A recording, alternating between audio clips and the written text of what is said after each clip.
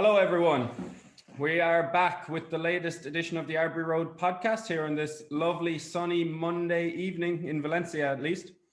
I'm joined today, as always, by Paco, and this time we're also joined by Catherine Rogers, another Arbury Road regular. How are you guys doing?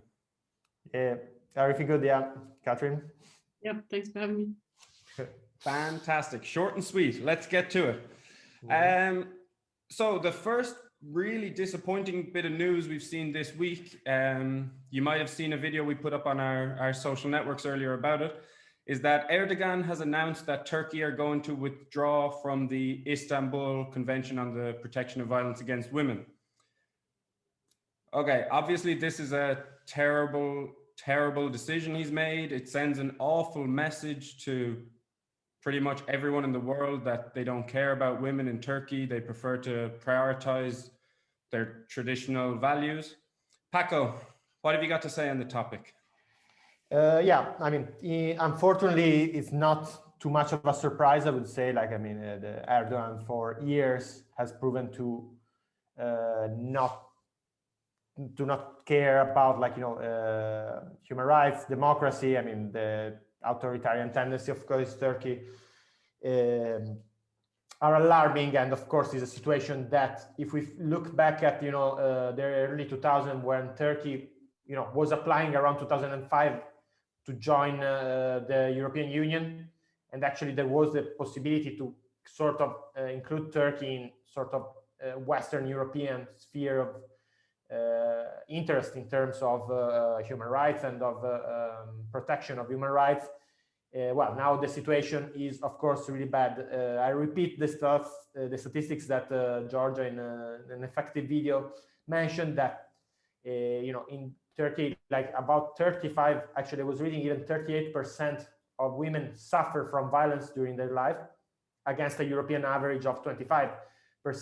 So the European average is already really high, and despite the Istanbul Convention, the Turkey stat is incredibly alarming. Like, it means 4 women out of 10 suffer basically from violence at a certain point in their life from their intimate partner. So the violence happened often in the house, and more than 300 feminicides only in 2020. So yeah, I think these numbers talks.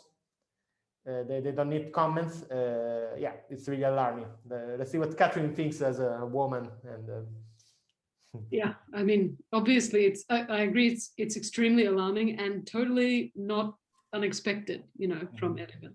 But I guess, I mean, it's sickening, but not surprising that, well, we need to withdraw from this treaty if we're going to defend our, traditional family unit, because we fully recognize that the traditional family unit is based on physical and sexual violence against women. It's horrible. But I guess the other thing that I think about this is that, it was only possible for this to happen because of the changes that have been made in the parliamentary institutions, right? That Erdogan has this new power. And so I think it's an instance of, okay, like, some of our democratic institutions might not be great, but they do prevent things like this from happening. So I think that's something for us to think about when it comes to designing institutions as well. Yeah, it's a really good point, because people criticize a lot of these conventions, this international law, soft law, if you will, but at the end of the day, it can hold countries to a certain standard. And I mean, if you're not holding countries to the standard of not committing to not perpetrating violence against women and girls, what sort of standard are you holding them to? But on that note, I'd also like to call out the 6 member states of the European Union who haven't ratified the convention. Bulgaria, Latvia, Lithuania, Hungary, Slovakia, and the Czech Republic never ratified the convention. They still don't apparently believe in putting pen to paper on committing to not perpetrating violence against women. So it's not just Turkey. And let's not forget also those members which are actually also talking about leaving the Istanbul Convention, of course, and all the problems that there are in Poland. What we discussed this widely, both in Poland and in Hungary. So yeah, I would say though that there you can see that to a certain extent the European Union can make a difference, like in the sense in which also these countries are on a similar path to Turkey, but the fact of mid-member, I would say, I hope, will prevent this from happening. And here is where we need to really see something new from the European Union. We need to see some real pressure. Again, we discussed this, but like the European Union seems to be able to put pressure only when it comes to economics. You know, when there is austerity measures to apply. Here we're talking about something way more important. We're talking about human rights, we're talking about fundamental rights, and about the same pillars of our society. And here is where I think is a fundamental moment for the European Union in general in the next 5 to 10 years, if we will be able to impose a certain model of society, of civilization, of rights, then the European Union will stand. Otherwise, if it's only an economic union, I think we are doomed to collapse, in my vision. Yeah, absolutely. I mean, it's the same problem, as you mentioned, Paco. It's the same problem in Turkey as it is in Poland. It's just Islam instead of Christianity. It's the prioritization of traditional Christian or Islamic values over the fundamental rights of half the people in the population. It's an absolute disgrace. Yeah, hopefully EU countries don't follow Turkey out of the convention, and hopefully those last 6 member states who haven't ratified it do quickly. Just on a slightly more positive and related note, we saw over the last couple of months that a lot of towns in Poland have declared themselves to be LGBT free zones, where trans people, gay people, lesbians, whatever else, aren't welcome. Now, the European Parliament has responded to this by passing a resolution that declares the entire European Union an area of freedom for LGBTQ people, which is symbolic. It's not binding law, but it's good to see that they can respond in kind to these also non-binding resolutions that we saw in Poland. So that's something. It's not much, but it's something. Okay, let's get on to the main topic I want to discuss today, which is something we mentioned last week, and that is that Spain is planning to trial a 4-day working week. So the trial should affect 30 to 60,000 workers. They're going to use €50 from 50 euro. They're going to use 50 million euro from European Union funding to help the companies continue to pay the same salary to the workers without a reduction in working hours. So they'll work 4 days, 32-hour weeks for the same salary. You two welfare experts, Katrin, I'm going to start with you first here. What do we think of this initiative? Is it all good? Are there any potential bad downsides? Is it going to be one of these policies that massively aids people who have the flexibility and the ability to work less, and then doesn't really help the working class? Give us your thoughts on the whole project. I mean, I'm in favor of a shortened working hours, whether that means a 4-day week or a shortened working day. In general, we should be reaping the benefits of technological change and automation and productivity growth, which we did for a very long time. And by we, I mean workers worked less for a very long time until kind of the 80s, and things have stagnated. So I'm in favor, and I think it's good for a number of reasons. Although I can see where there are challenges, both in implementing the pilot, but also kind of in general, right? But I would say the main benefits are it allows people to be more people. I mean, we talk about kind of defending fundamental human rights, but the right to have free time, to spend time with our families, to be whole human beings is the most important thing just for people's well-being. And even if it was only good for people's well-being, I would support it.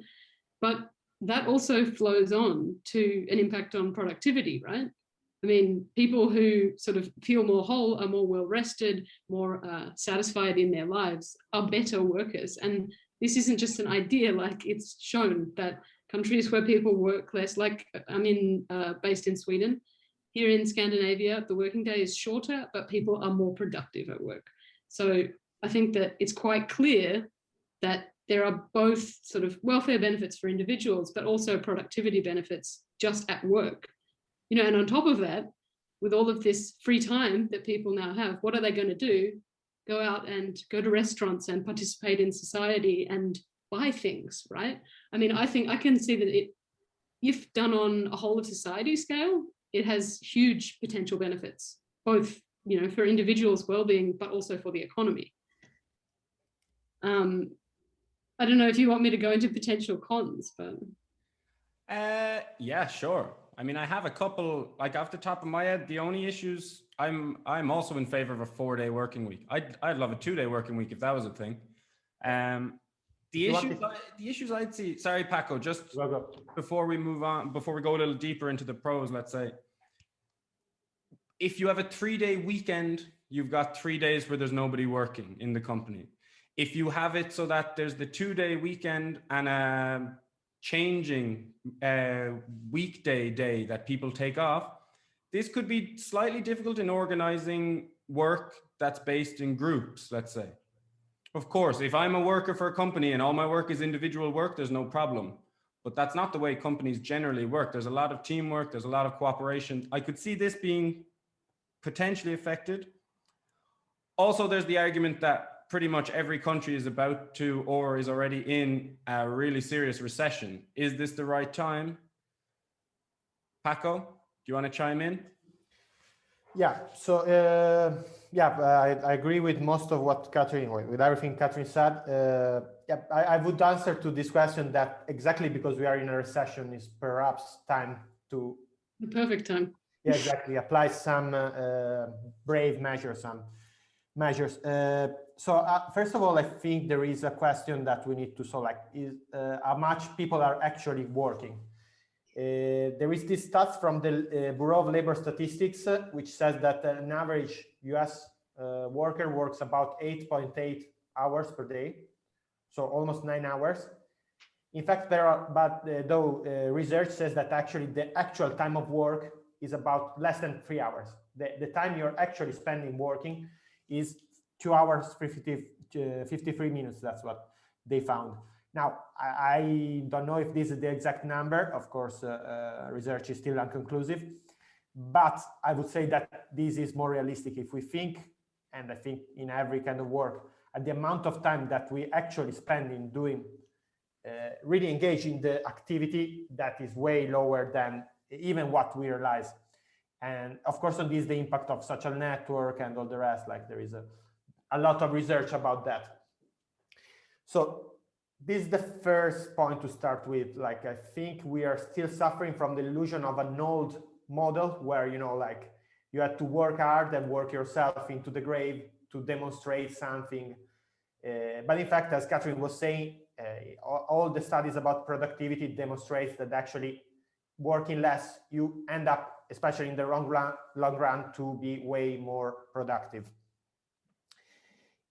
So, and on this, I think is something that in general needs to make us reflect about societal change and how, because there is a recession now, certain change need to happen.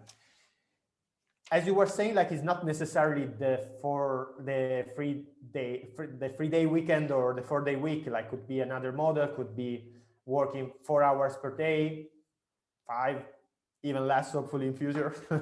No, but the point being that that depends. You can choose different models.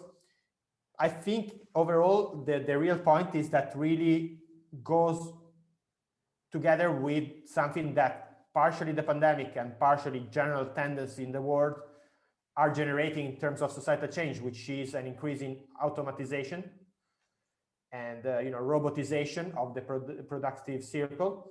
So the actual amount of work we will need is going to be lower, and this should be a good thing, not a bad thing. Like because most of the people are, we can present it as a bad thing in terms of only some certain people will work and other people won't have anything to do and unemployment will grow.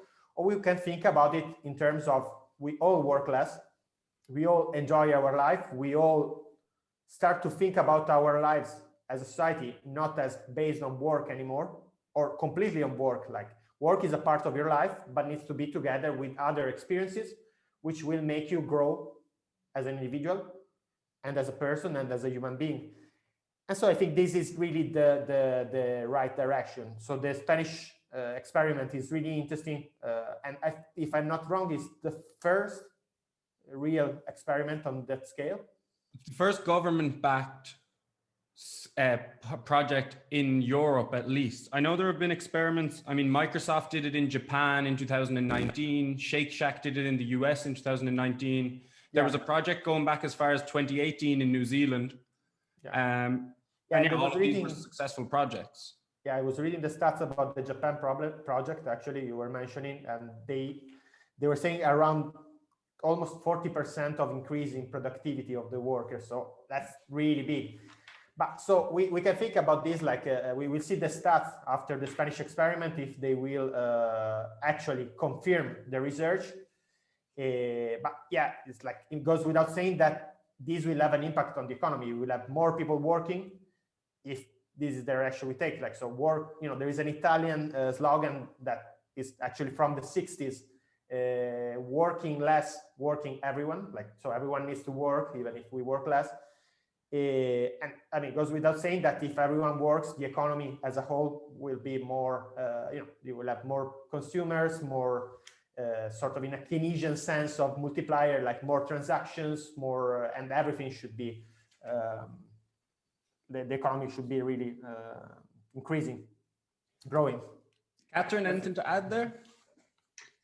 No, I mean, I completely agree. I guess it's all about implementation as well, right? And I'm sure, well, I can't say I'm sure, but I strongly anticipate that this pilot will support, you know, the study so far, right? But then it's about making sure that we don't sort of make a 4-day week for people who work in certain types of industries, and then everyone who's working in service industries still has to, you know, work more for less money and, you know, in a different way. So I think there's certainly challenges when it comes to spreading the benefits of working less to everybody who works in all types of jobs. And that will take more thinking, right? But, you know, full steam ahead sounds good to me. Yeah, absolutely. Yeah, it's worth mentioning the challenges, but I mean, these things are always changing. There are going to be challenges facing up every new policy, every new suggestion. It's not a reason not to try. And when you've seen successful projects pretty much across the board, across the world that have tried a similar trial like this, we should absolutely be pumping more money into trying out this scheme. All right. So next up, okay, we want to talk a bit about the vaccines, but first, I think it's worth mentioning there were general elections in the Netherlands over the weekend. The caretaker Prime Minister, Mark Rutte, who we highlighted here a couple of months ago when his entire cabinet quit in disgrace, well, they've won the election again. So they will probably be going into coalition with the centrists, who are the D66 party, who became the second biggest. But the good news from our point of view is the emergence of Volta, a pro-European, anti-populist party that are composed mainly of young professionals and students, won 3 parliamentary seats, which is their best ever election result. So we look forward to seeing more of them and maybe even collaborating with them, hopefully in the future. What do you think, Paco? Yeah, podcast would be interesting. Perhaps we can try to, we miss an expert in politics in the Netherlands at the moment. So like definitely worth trying to contact them. It's a really interesting one because generally right-wing populism has a place in Dutch politics and is usually have good elections. So it's great to see the left wing having a good elections. Okay, let's get on to the vaccine. So yesterday, one of the European commissioners said that the EU do not need Russian vaccines. So my immediate response to that is, how can you say that, given the mess that we're in? We have commitments with producers who haven't held up their side of the bargain. We have cases skyrocketing across half the continent. And it just seems like it's anti-Russian sentiment at the worst possible time. Catherine, what do you think about this? Yeah, I mean, I agree. I think it doesn't make sense to me. I mean, it seemed to me that the certainly national leaders in the EU were trying to depoliticize this. You know, obviously people didn't, thankfully, governments and the EU didn't want to bring in a vaccine before it had been proved efficacious, and that was a good thing, right? But at the same time, sort of once it has been, there seemed to be a willingness to diffuse that political tension, but this has kind of gone the other way. And I think if you put it on top of, you know, what's going on in Slovakia and the kind of political crisis there around purchasing Russian vaccines and how this is seen as, you know, anti-West or not pro-West or whatever, it seems to becoming more politicized, which is not a good thing, because this is a health crisis that we need to deal with. Like, and as you say, it's not like we've got enough doses for everybody in Europe secured, right? So too early to say that we don't need Russian vaccines. Yeah, big time. Paco? I agree in general terms. Of course, then when it comes to the Sputnik, there are some doubts, I guess, that have the been EU now have found that it's by the EU have declared it effective. You know, they said, oh, it's okay to use, it's effective enough, but we're still not going to take it. No. It seems definitely to be worth. I know that in Italy they're thinking about producing it. I would say, like, here the general problem in my vision is, apart from all the mess, AstraZeneca, is it effective? Is not. There is always this sort of giant bureaucratic machine of the European Union, which seems to be, again, because we are still through the process, but like if compare, for example, the UK, you know, that was definitely not a good image for Europe, like not a good, the fact that the UK were able to, they are basically, well, if we look at the data, the UK right now, there are really few cases, they are going down so much. And so that's definitely not a good spot for the EU. To me, the real question here is why, and this is something we need to ask, I think, for the future. And I think the answer is we need more political union. Why the European Union was not able to produce its own vaccine? Why do we need to decide between, you know, American multinationals and, you know, countries like Russia or China who are not democratic? Why, you know, I think we have the resources, we have the intelligence to, you know, be just decide our own destiny without relying on other people. And especially because, again, going back to the example of Cuba, the vaccine should be free and for everyone. It should be produced by the state, in my opinion, not by a multinational or in a state process, sort of. Process controlled by the state in a situation like this. Would you rather a free vaccine from an authoritarian state like Cuba, though, Paco? Well, you know, like my heart is red, so no. I hope it's not that red. I hope it's not that red. Yeah, it's true. I think it depends, you know, like in terms of like now Cuba, there is a one question if we talk about the regime and politics, authoritarianism, and then of course it's something we can at the present moment, of course, condemn. Another thing is we look at the Cuban Revolution in a historical perspective. Another thing, if we look about public health, for example, that is something that in Cuba is excellent, has been excellent for the past 30, 40 years, like has been a model for other countries. And they have been exporting doctors and providing free Medicare to everyone.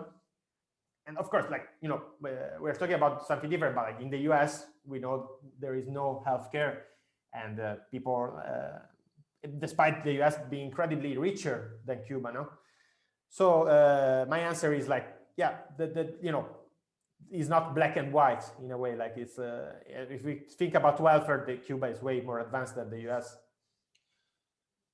That's definitely debatable. That is definitely debatable. Healthcare wise, okay, the US, they're not leading anyone anywhere, definitely. but I don't know if Cuba would be the model. Having No, said no. that, they do produce world-leading doctors regularly from Cuba. This is a very well-known fact. I was talking about the healthcare, not as a Yeah. general, as a model. Like I was talking specifically about the healthcare. Okay.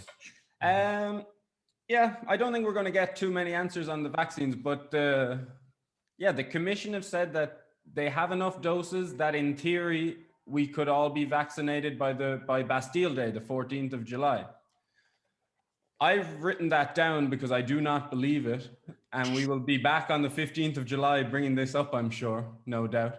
But for today, I think we're going to leave it there on the vaccines, and we're going to take this opportunity to remind everyone and to invite everyone to an important event that we're running a live stream on Thursday, where we're going to be speaking to two co-authors of a new book that's investigating crisis management and crisis reaction in the world, focusing on the European Union's reaction to COVID, the vaccine rollout, everything. And we're also going to be joined by one of the world leading experts on crisis management. So anyone who wants to join us for that, we're going to be live streaming Thursday at 6:30 Central European time. And the video will be there for the following weeks as well. So please join us, and you'll see the invites on Facebook. And thanks a million to Paco and Catherine. That was a really, really nice chat as always. Thank you. Always a pleasure. Pleasure was all mine. Take care, guys. Bye-bye.